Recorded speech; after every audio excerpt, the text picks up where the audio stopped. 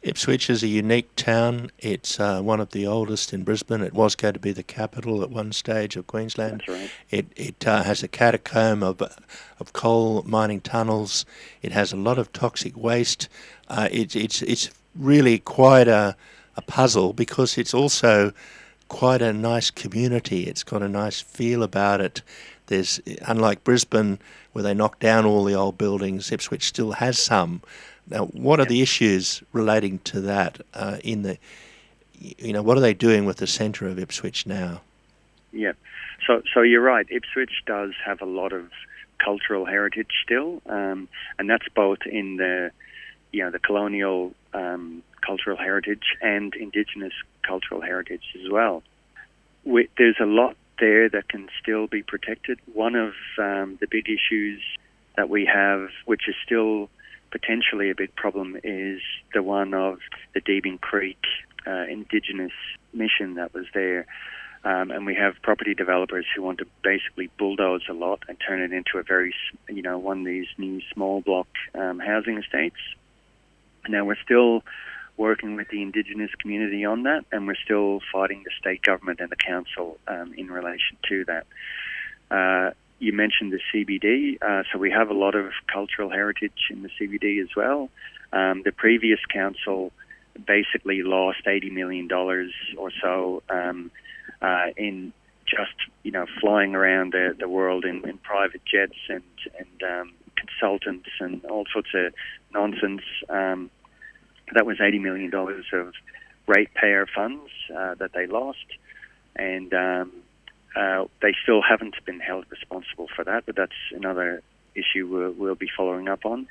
But what I would say is that you're right, there's a lot to protect in Ipswich, and Ipswich has a lot to offer, and what has happened is the state government and the council have basically given Ipswich a poor reputation, and in fact, we've been labelled the dump capital of Australia because of the proliferation of waste operations in the city, and that's also something we're fighting at the moment. We've had some victories.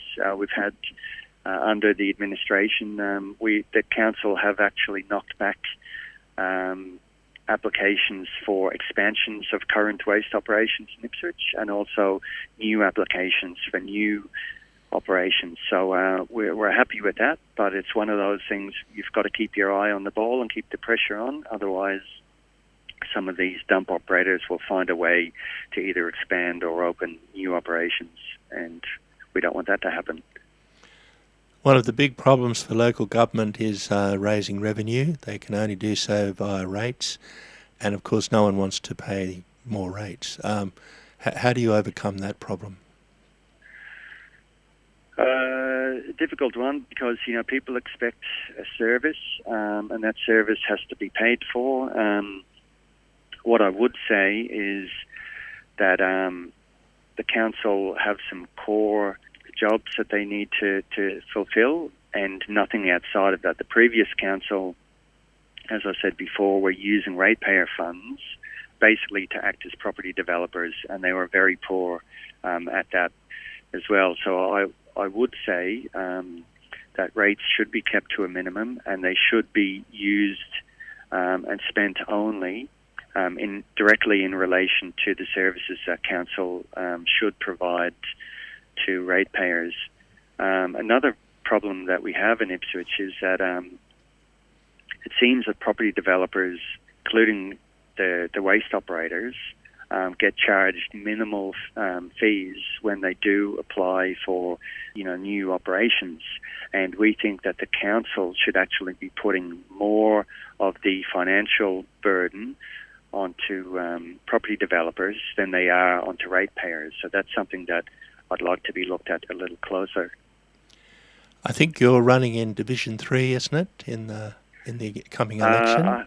I haven't confirmed yet. I'll be confirming that in the next few days, but one way or the other. But it's quite possible. One of the problems we have, Ian, is that none of the candidates that I'm aware of, not one, who are running, have either tackled the issue of corruption and misconduct in Ipswich None of them were involved in that campaign whatsoever, and none of them were involved in the campaign against the waste operations and the waste coming from New South Wales. These are people who, as far as we know, are often just party apparatchiks who are nominated, behind closed doors to run in the various seats in Ipswich. But we have a vacuum of credible voices currently running, which is the strongest reason, I think, why people are asking me to run. There's not a day goes by when I'm not getting phone calls, emails, texts saying, "Are you going to run? We need somebody credible in there, somebody who's going to keep an eye on things." And that's one of the forces that may drive me to actually running in this election. In the ward that you're in, where you've lived, I believe, for a long time, and as with your extended family, yeah, should the ratepayers have the right to veto these huge developments that are being put forward?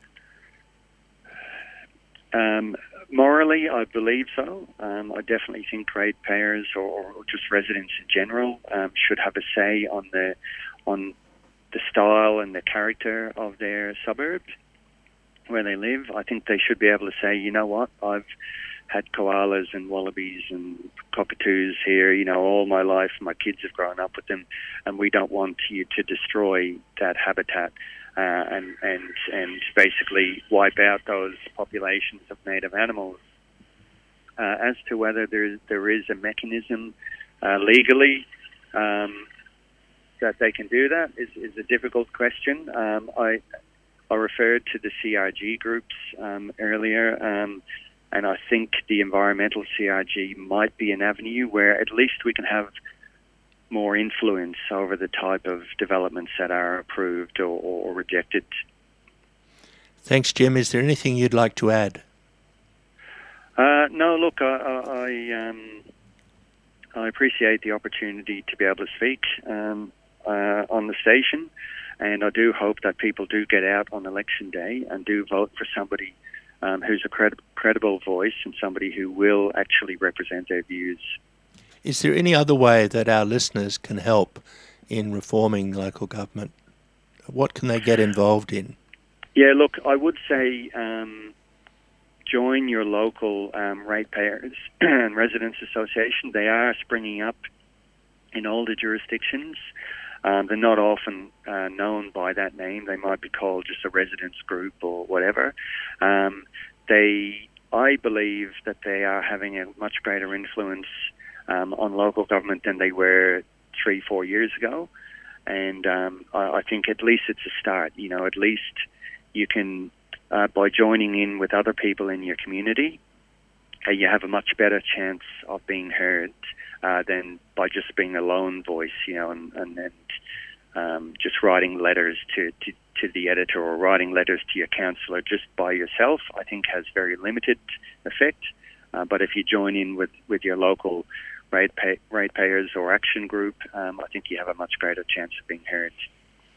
Great, thanks for that.